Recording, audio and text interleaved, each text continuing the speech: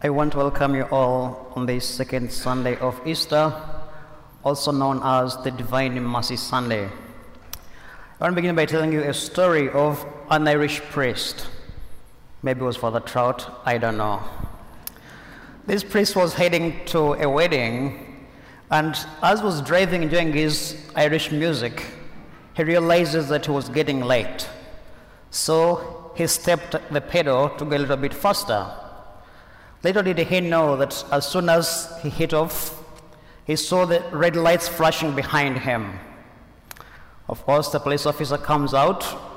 He realizes the police officer is Polish and has a cross. So, of course, he wanted to be nice and said, "Blessed are the merciful, for they will be shown mercy."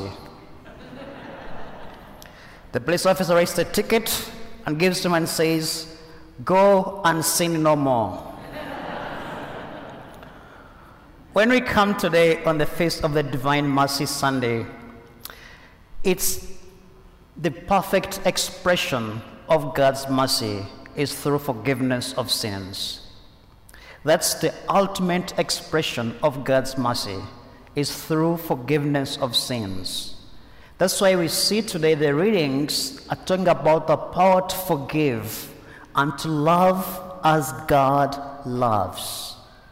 In the first reading today, we hear in the Acts of Apostles, in chapter 4, we see the early church trying to put Jesus' teaching in action.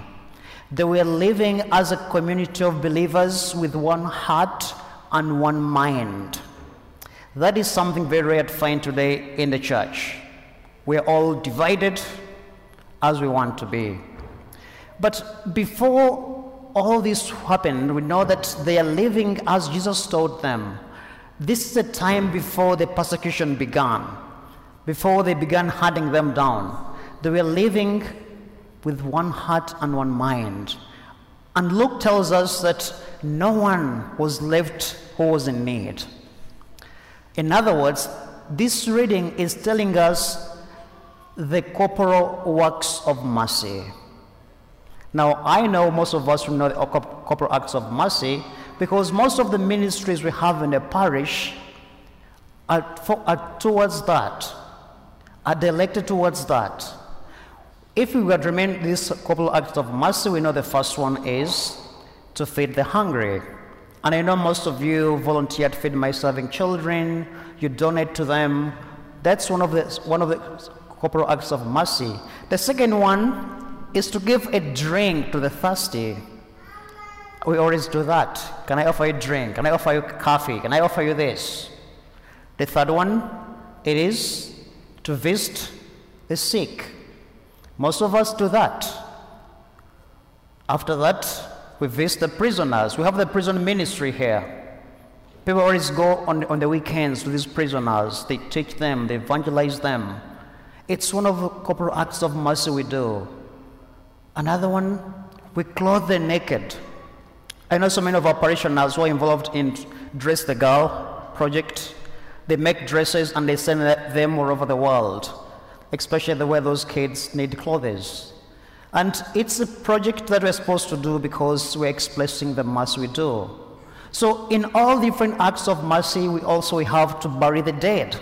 The dead, they've been one of us, they'll always be one of us. So we bury them. So the early church, before the persecution, lived these corporal acts of mercy.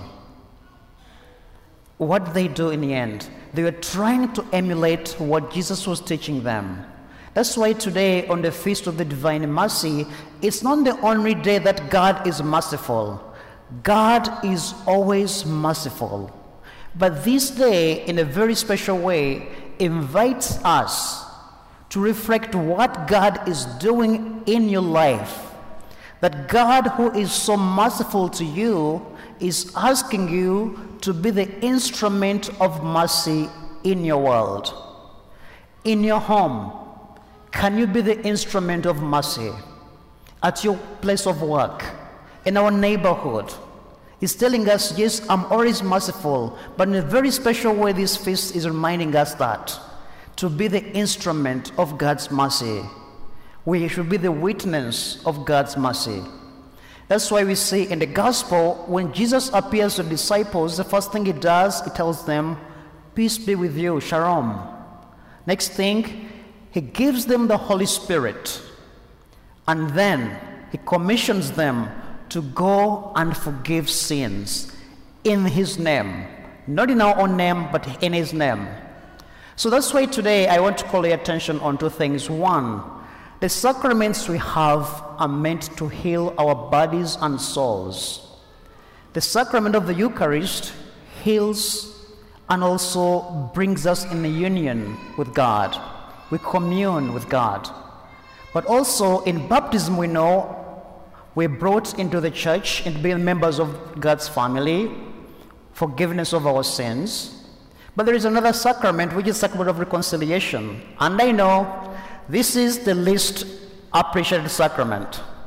This is the most avoided sacrament. I was once giving a talk in one of the parishes on their Lenten mission. And on the last day, we're going to do confession. So I said, okay, this is sacrament of reconciliation, how beautiful it is.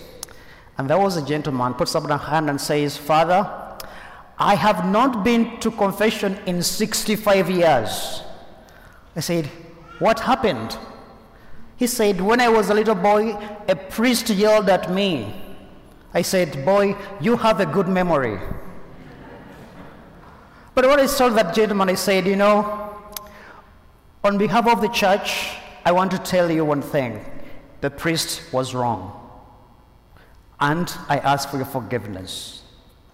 Because the sacrament of reconciliation was meant for us to reconcile. First of all, our sins distract ourselves.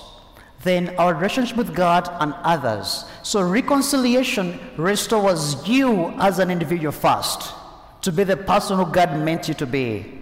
Secondly, restores your relationship with your God and also with your fellow human beings. So when Jesus says your sins are forgiven, he looks at them no more. They are gone.